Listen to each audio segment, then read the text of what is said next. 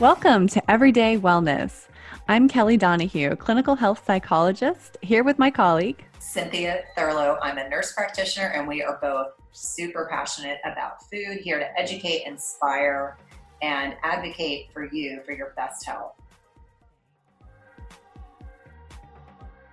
Hey, wanted to come to you today and talk to you about some of the things that Kelly and I are really loving these days. And one of them are the dry farm wines. And I'm not sure how much you know about this company, but what really makes them different and unique is that they are sourcing wines from organic vineyards where there are low to no sugar or carbs. And interestingly enough, most modern wines have more sugar than a liter of soda. Scary, right? They're lower in alcohol, they're lower in sulfites, and sulfites are kind of those things that can cause a lot of symptoms. Sometimes people will get headaches and histamine responses, etc. They are one of our sponsors for our podcast, and we'd love for you to take advantage of trying out some of their wines. They have lots of options. I love their rosés, but you can go to www.dryfarmwines.com/Cynthia Thurlow. And you can check out what they have there and try some things out, and definitely let us know what you think. Hello, everyone, and welcome to the podcast. We are excited to have Siim Land here today. He is an author, speaker, biohacker, and high-performance coach who talks about human optimization. Siim has been doing biohacking and self-experimentations since he turned 18, which was only about 6 years ago.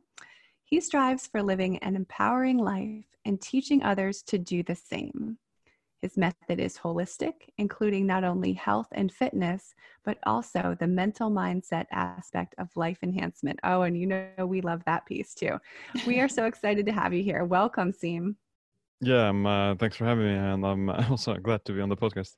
Yeah. So I'd love for you to share with the listeners. I mean, we know a bit about your background when we did our research, but how did you get from studying anthropology to becoming, this kind of preeminent biohacker, intermittent fasting, metabolic autophagy aficionado? How did that transition actually occur? Yeah, well, before, I started to study anthropology after my high school. And before that, I was already doing like weightlifting. I was into like just nutrition and optimizing myself as a human being in terms of like wanting to be healthy as well as just to increase my performance. But during the college, when I was studying anthropology, I kind of I realized that what I wanted to do had to do with like writing, or just any type of content creation, so to say. And that was just like the medium that I wanted to choose, and what I thought was like the best for me.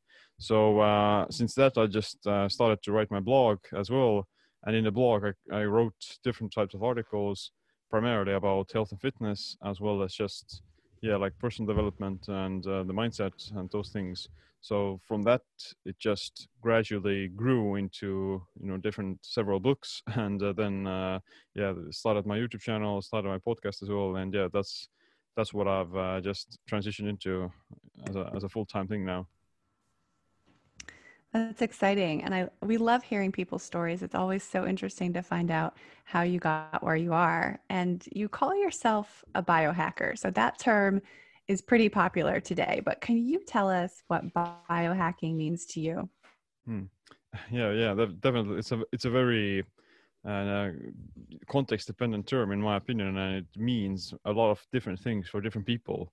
So what I like to say biohacking is more of like creating this realignment or realigning your body with the modern world, so to say, because we as human beings, we have evolved to be like in this very natural setting, but unfortunately like our modern environment isn't that natural anymore, and this can cause like a lot of health problems and different types of conflicts with our physiology. And with the help of biohacking, you're kind of you're finding this center, or you're grounding yourself back into where your body functions most optimally. And definitely there's also the aspect of just taking it to the next level of just wanting to improve your health, increasing your performance, and definitely using both the technology as well as the kind of wisdom and the knowledge that people already have. So yeah, you can, in a sense, it's like health and fitness with a, like a very modernistic or futuristic aspect to it. I love that. And what do you feel, in your opinion, are the biohacks that are most accessible for most people? I know, certainly runs the gamut. There's a lot of technology in biohacking, but what are some of the things that you find are easiest for people to kind of integrate into their lives? Yeah, well, I think like the best biohacks or the most effective ones are actually free almost, Mm-hmm. and like fasting in itself isn't like an actual biohack, but the people use it as such. So I think, yeah, fasting is a very powerful one, but also just general exercise, sleep, not only like just doing it for the sake of doing it, like just going to bed or trying to sleep, just trying to optimize your sleep. That would be like a more biohacking type of thing where you're deliberately going out of your way to sleep better with the help of different supplements or technologies and gadgets and that sort of thing. So yeah, there's definitely the intentionality aspect to it, because someone who's just eating a healthy, nutritious meal just because they like it, then they're not really biohackers. But someone who Mm-hmm. is doing that same meal in a different context or with a different purpose in mind, then yeah, that can be considered like a biohack in a sense. But yeah, like So, just yeah, go ahead. no, no, no, you go ahead. I'm sorry. I thought you were done. And so I was going to jump in, but I want you to finish what your thought. Yeah, I was going to jump into like the heat saunas and cold exposure as well. So those are somewhat traditional biohacks in the sense that they're not really technological, but in a sense they're still creating this situation where your body experiences something that is unnatural, so to say. So because in nature, although you would experience like different fluctuations in climate and humidity and those things, going into a sauna is still very unnatural because the Mm-hmm. heat is so high and almost like pushing the limit of the human capacity, so to say. So that's why taking a heat sauna is it's like a natural thing. You're just exposing yourself to high amounts of heat, but just because it's almost, yeah, it's you wouldn't experience that in nature. And definitely if you combine it with something like an ice bath, then that can be considered like a real biohack that just changes the natural environment or the natural stimulus that your body would experience if it were to be at its own. So are you a fan of Wim Hof?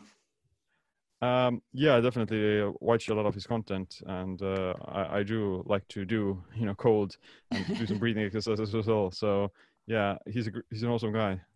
It's interesting. I was just recently, probably in the last several months, introduced to him as a concept, and then now really fervently believe that a lot of what he postulates is pretty incredible. I'm Mm. not taking 5-minute cold showers, but I try to aim for 15 seconds and slowly kind of increase from there.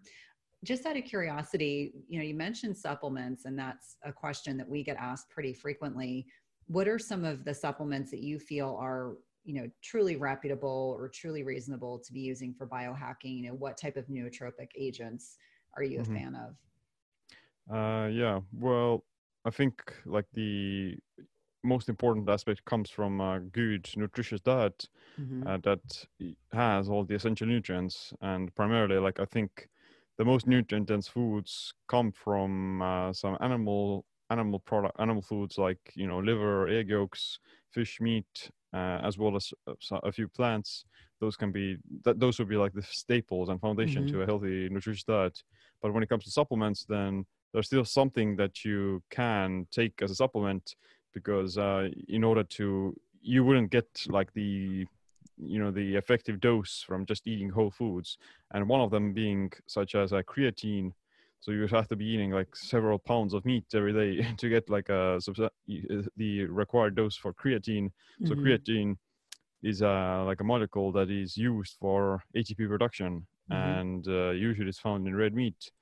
And everyone can benefit from taking creatine because it's just going to help with energy production, physical performance, muscle growth, fat loss, as well as even cognition. And creatine can be considered not only like for athletes, but also just anyone who wants to live longer and feel better, so to say. So there are no real side effects, and it's definitely it's probably one of the most researched supplements out there that actually works and is proven to be effective. So in addition to that, I also take some carnosine. And carnosine is another one of those things that can be obtained from primarily animal foods, and it's used for fighting advanced glycation end products. So it's like anti-aging supplement, so to say, and can lower inflammation and oxidative stress. So yeah, again, in order to get like a effective dose of carnosine, you have to be eating too much meat, and it's almost impossible to reach from whole foods. So that's why I take like 1,000 milligrams of carnosine also every day, basically. Next to that, for some people, vitamin D can be problematic, and if they need it, then they should supplement it. But magnesium and maybe iodine, those are the most common deficiencies that people tend to run into. I love that your approach to supplements is really the truest sense of the word as a supplement. So having the whole food, solid foundation diet in place before you add these things in. I think that's so important to reiterate. Right. And I kind of want to switch gears a little bit because you have a book called Metabolic Autophagy or Autophagy. I've heard it pronounced both ways. And I'm just so fascinated by this concept. Can you please tell us more about autophagy and how you got interested in this and why it's important? Yeah, well, autophagy translates into self-eating, and it's the cellular process where the old dysfunctional cell parts and organelles are being recycled and converted back into energy. So usually it happens under energy stress. So when your body is experiencing some form of nutrient stress or energy stress, then it's going to try to essentially clean house and eliminate these dysfunctional cell parts. And usually, in most cases, this process has just like a lot of health benefits, like reduced inflammation, improved mitochondrial function, increased longevity, as well as just your cells are becoming more functional in a sense. And one of the best ways of activating autophagy are just fasting, calorie restriction, as well as exercise. So anything that is imposing higher amounts of energy stress on the body can, in a way, stimulate the autophagy process as well. And like in the modern world, the problem is that we're not really experiencing a lot of the states of energy depletion and autophagy. So to say, we're always overly nourished and we're staying in this constantly fed state. So the body doesn't really have time to clean itself out. And just because of that, having sufficient autophagy can also just increase longevity as well as slow down the aging process.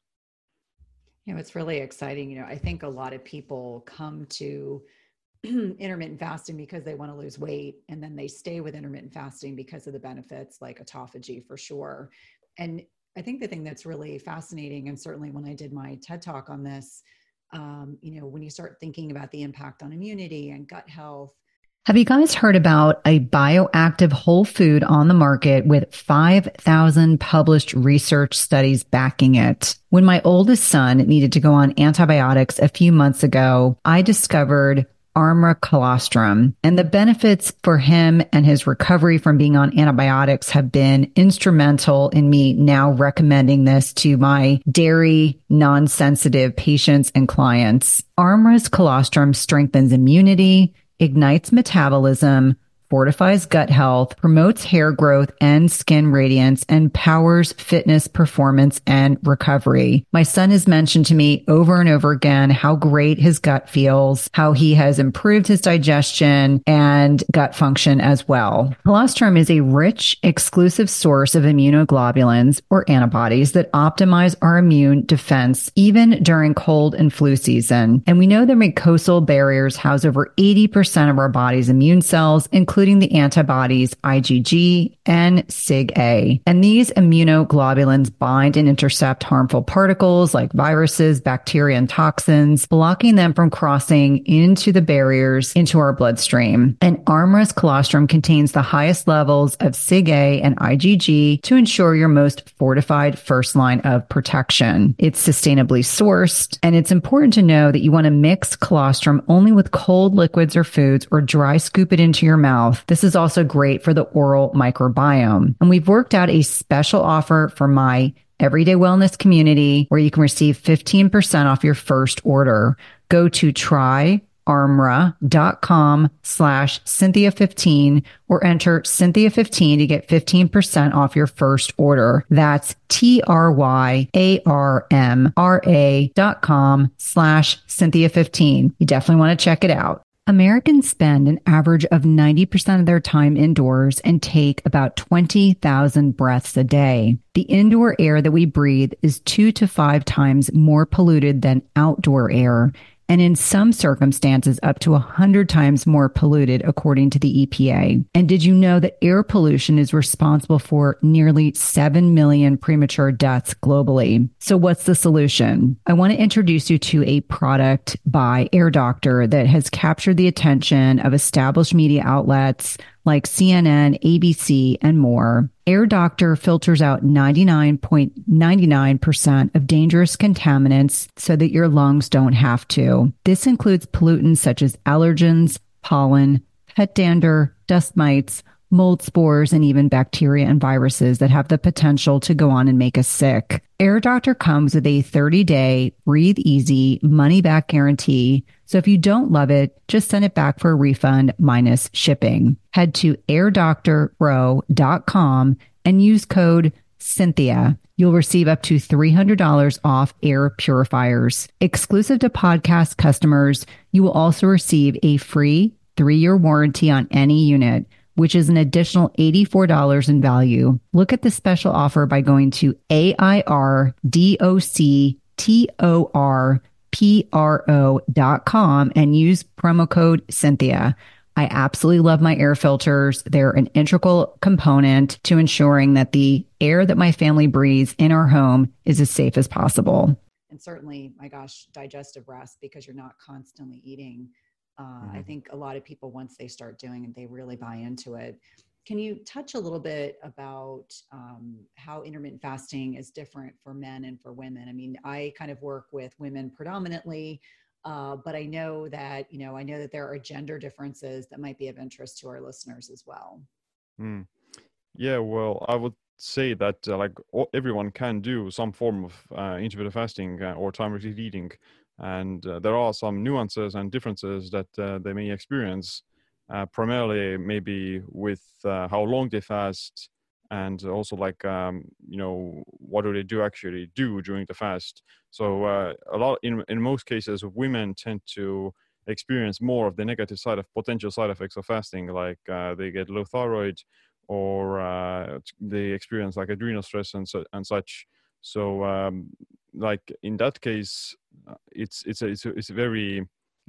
still possible to do it. You just have to be mindful of how your body reacts, and also just be very careful with not restricting yourself with calorie restriction at the same time, so to say. So in a lot of the cases why people experience like a low metabolism and low thyroid from fasting has to do with their overall energy intake throughout the rest of the day, so to say. So like the fasting period itself doesn't really affect your metabolic rate as long as you're still consuming enough calories in the eating window. So your metabolic rate is primarily determined by the amount of calories you consume throughout the 24-hour period. And even if you're consuming those calories in a smaller window, you can still maintain a high metabolic rate as long as you're getting enough calories and you're getting like the right nutrients. But in most cases, women they also tend to gravitate towards the wrong type of exercise, which is just like a chronic cardio and combining these low calorie diets with just celery sticks and lettuce and doing the fasting on top of that. So and they just experience a lot of additional stress. So and that's why it's a very important to be mindful of these things, as well as just to try to get still enough nutrients. I think that's really key. I do find that a lot of women, they eat a big meal when they break their fast and then they're not hungry 6 hours later. And I remind them that you need to eat something. A good example, I try to eat 2 good sized meals every day, and I lift most days of the week. And yesterday I wasn't hungry at dinner time, and I had some sashimi and I had some asparagus. And so I ate that. I woke up this morning, I was so hungry, and all I could think of, it reinforces what you're saying, is that women in particular, whether it's you get busy or you just have a lot going on in your personal life, you don't get that second meal in, and you think about the detriment it would cause. I mean, I'm hoping my microphone doesn't pick up how much my stomach is grumbling. Usually it's a little quieter this time in the morning while I'm fasting, but I totally agree with you. Whether it's men or women, they need to ensure they get their proper macros in during their feeding window, I think, for sure. yeah, and I think like the most important nutrient or macronutrient is a protein, so to say. So you shouldn't definitely combine low protein diets with fasting, because that would just lead to muscle catabolism, as well as hair loss. Bone density would decrease, and you would feel like very bad. So that's why if you are fasting, then definitely getting enough sufficient amounts of protein is quite critical, and from very like bioavailable sources is also preferable, so that you would absorb those nutrients better, because you have like a smaller time frame to absorb those nutrients. So yeah, generally. Sorry, go ahead. No, go ahead, please. I was going to say that, like generally, for the amount of protein the optimal amount of protein tends to be around, at least 0.7 grams per pound of lean body mass, and at maximum like 1.0 grams per pound of lean body mass. That would be like it's definitely higher than the RDAs, but the RDAs are also just telling you what's the bare essentials for survival, that you wouldn't wither away completely. So that's why like a higher protein diet than the RDA is definitely a lot healthier. And I know that many of the women with whom I work definitely aren't consuming that level of protein. And for me, with the women I work, it shows up as anxiety and fatigue and depression. So I think that those things are tied in to that low protein as well. Yeah, definitely. Yeah. What are your thoughts on the time of day for the fasting window? And does that differ for men and women?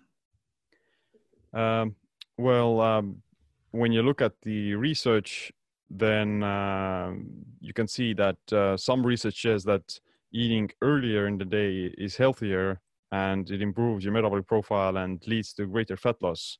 But in most cases, that research is done comparing these early time restricted eating studies with no intermittent fasting at all.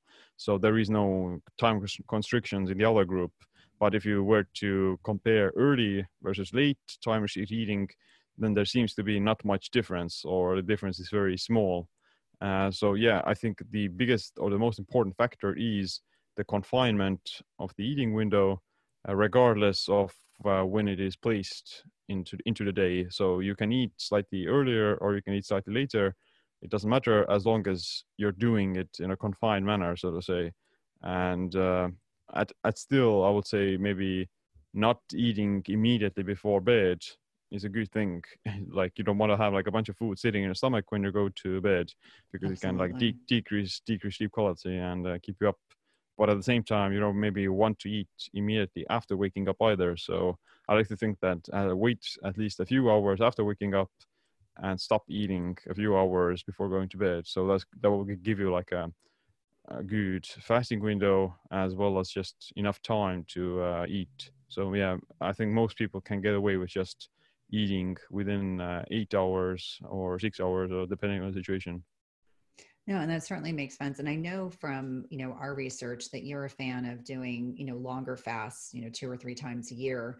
Can you talk a little bit about the benefits of those longer fasts, and are these even appropriate for people that are at their goal weight? I get that question a lot. I know Kelly and I both enjoy intermittent fasting, and I have to be careful when I do longer fasts so that I don't lose weight. So I'm just curious, how you kind of, what your thoughts are on that. What are the benefits? And, people that are at their goal weight, how do they navigate that and maintain? Mm-hmm. Yeah, I think like every once in a while, it is a good idea to have slightly longer fasts, but that will also depend a lot on the particular person and whether or not they need to do it. So if someone is eating like a very clean diet, they're not overeating calories, they're lean, they're healthy, they have good biomarkers, and they're already doing some form of fasting, intermittent fasting daily, then for them the requirement to have like these 3-day fasts is also much smaller, so to say. So they don't need to do it versus someone who is doing the standard American diet and is eating already 3 meals a day all the time. Then for them, a 3-day fast would be much more effective, and it's definitely much more advisable as well. So that will be like a very starting point for someone to know whether or not it's worth it for them to have it. But regardless, maybe having like a few once a quarter to have a 3-day fast or a 48-hour fast, that will be also good to just keep everything running optimally and kind of do maintenance work, so to say. So yeah, I myself tend to have it. Usually I would try to pack these longer fasts into periods where I'm traveling or if I'm going overseas or just stuck on the road somehow. So if I don't have access to like good food, so then I would just choose to fast and save some time with it and be more convenient. But usually I would end up with getting maybe four or five of these 3-day fasts once a year. Okay. But I love that you integrate it with travel, because that's actually what I've started doing when I have to fly out to the West Coast or I've got, a longer flight. Just makes it easier. And then I don't have to eat the crappy food on the airline either. Yeah, it seems like so much of what you talk about is rooted in common sense. Obviously, you have a huge science background, and I love that you apply that to your work. But it's also very practical. You talk about flexibility and using cycles. Can you tell us a little bit more about that approach and how you apply that to intermittent fasting? Yeah, well, I think too much fasting can be harmful, and too little fasting can also be bad. And the opposite as well, like eating too much as well as eating too little is harmful. So the Goldilocks or the best optimal results come from some form of a balance between the two. So you want to cycle between the promoting growth, but you also want to have periods of autophagy and catabolism, so to say. And the same applies to different nutrient intakes as well. So our bodies have evolved to be cyclically in ketosis, so to say, and that's why I think for optimal just health outcomes, it's also a good idea to have these periods of low carb eating, so to say, to mimic some aspects of fasting and at the same time get some of the benefits from ketosis. But at the same time, maybe being all the time in ketosis may not be ideal either. So because your body would lose its ability to handle carbohydrates eventually. And just if you switch things up every once in a while, then you're still able to maintain this ability to tolerate carbs as well as getting all the benefits from ketosis, so to say. It's interesting because I started carb cycling. You had mentioned earlier in the podcast about how women can sometimes impact their thyroid and their adrenals, negatively. And so I found that carb cycling has worked really well. What I do find that's interesting about carbs for me at the stage of life that I'm in is obviously women as they get older we're much less carb sensitive. So it becomes problematic. But for me, I hover at about 50 grams most days. So when I do a higher carb day, I have to really make a diligent effort to get those carbs in because I've been so conditioned that I'm so protein and fat focused that it's really challenging. But I do agree with you that, our bodies like to be stressed in, certain ways. They don't necessarily want things to be the same all the time. But I'm interested in hearing you kind of touch on, how satiety actually impacts weight loss. In your book, you mentioned that leptin resistance is caused by, emotional binge eating. So obviously, we don't just eat for fuel. Sometimes we're eating for emotional reasons, and how this impacts insulin resistance and how we can, get to a point where we're really struggling to lose weight. Right. Well, satiety is a lot regulated by leptin, which is the satiety hormone. and leptin gets produced by your fat cells that would just send a message to your brain that you received enough calories and it's like time to stop eating. But the paradox is that obese people tend to have already high amounts of leptin, and they're producing a lot of leptin, but they still don't get this satiety signal, so they're just continuing to overeat, and that can happen to a lot of even people who aren't obese. And the situation is that they're leptin resistant, so their body or their brain doesn't detect that leptin regardless of its presence. So the reason why this happens has to do, or like insulin resistance tends to walk hand in hand with leptin resistance. So the body is just. Mighty Maca is a superfood drink mix full of 30 plus natural ingredients, and it was formulated by Dr. Anna Kabeka during her healing journey. Mighty Maca Plus ingredients, which include nourishing ingredients like organic maca powder, turmeric, quercetin, broccoli, parsley, trans resveratrol, pomegranate extract, and more, were carefully selected for immune support, to sustain energy, provide mental clarity, and improve recovery. It also tastes delicious. It supports healthy detoxification and alkalinity in the body, balances hormones, fights free radicals, and neutralizes lactic acid, all while increasing your energy and vitality. It helps improve your digestion and reignites your libido. It's a powerful superfood drink mix that needs to be part of your daily routine. And Dr. Anna is offering my listeners 10% off your first purchase by using the link dranna.com/Cynthia. That's 10% off your first purchase by using the link dranna.com/Cynthia.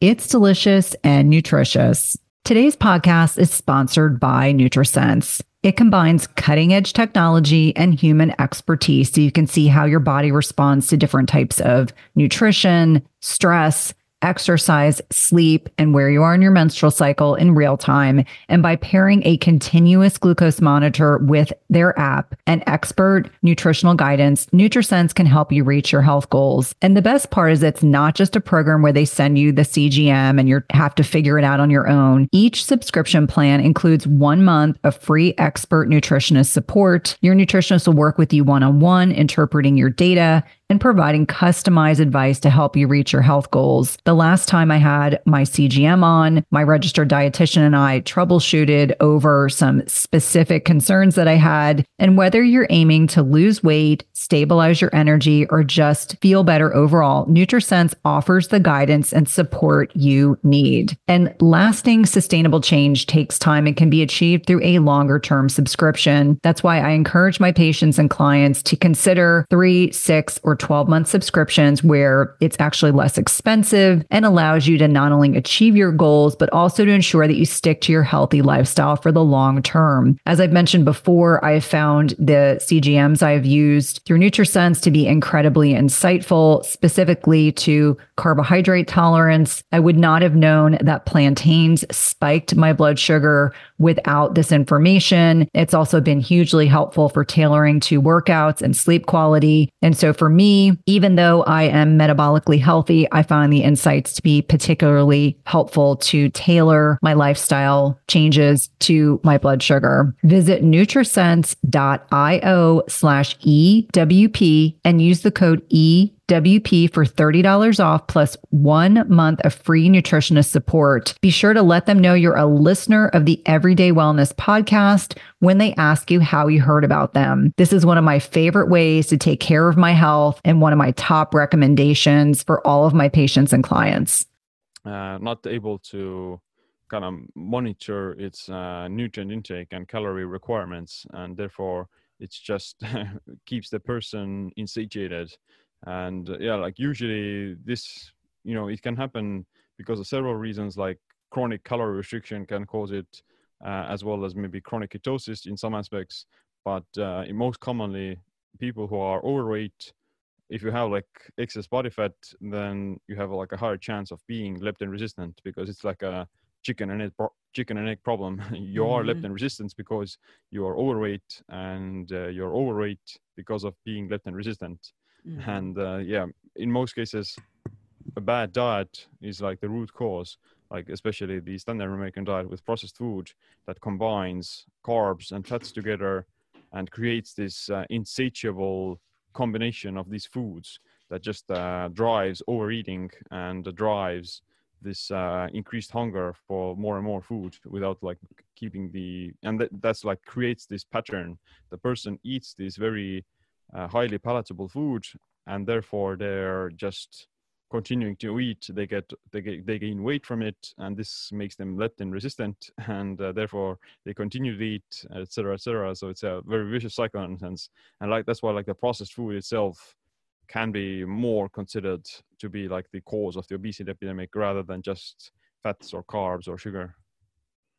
That's so key. And I think for many people, especially women, I think it's reassuring to hear that there is this biological reason why they're craving these foods, and that sometimes it can be just as simple, not necessarily easy, but just as simple as removing some of these processed foods from their diet that's triggering this whole cycle. Yeah, well, it's not even just a biological reason.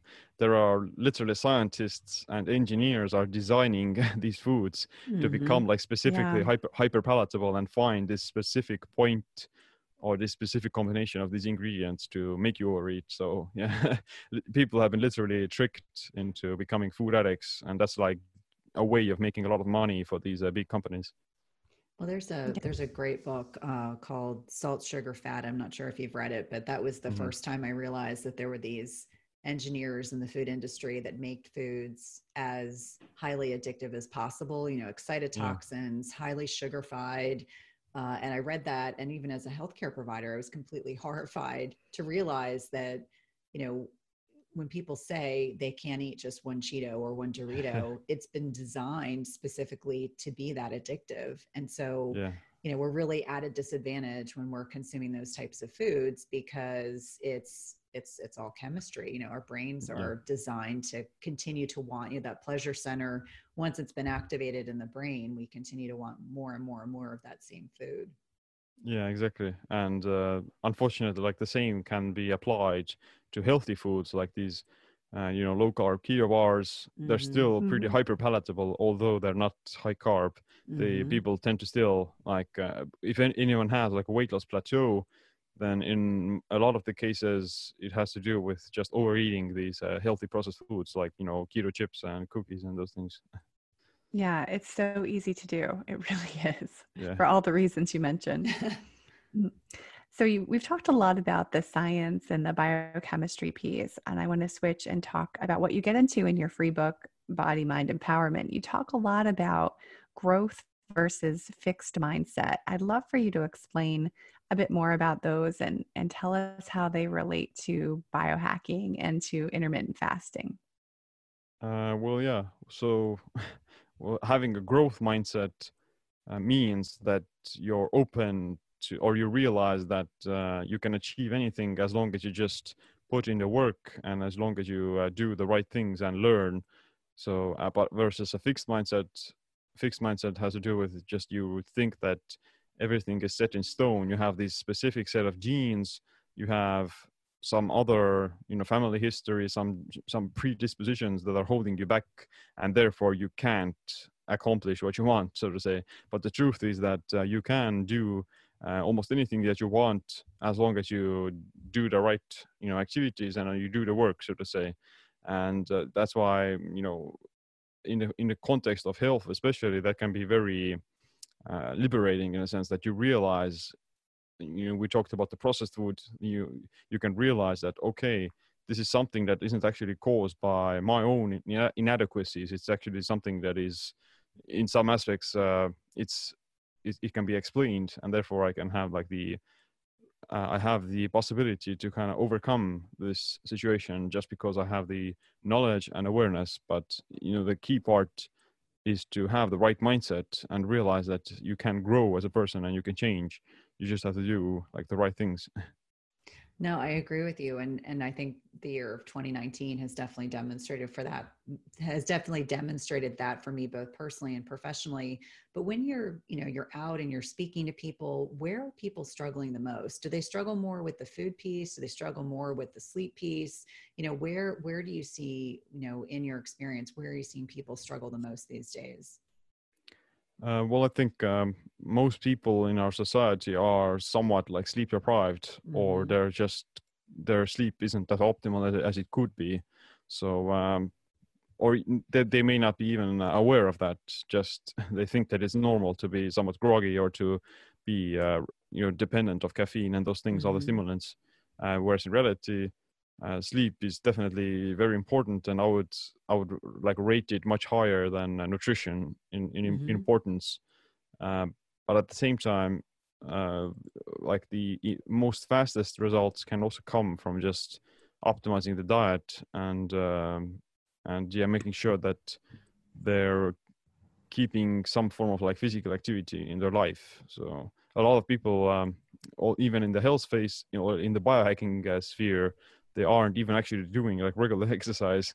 So Wow. if they like they are doing maybe some form of exercise, but they're not like that consistent with it all the time, and they're trying to just focus on the magic supplement or the right food combo that they get to eat, and therefore they'll just immediately get the results.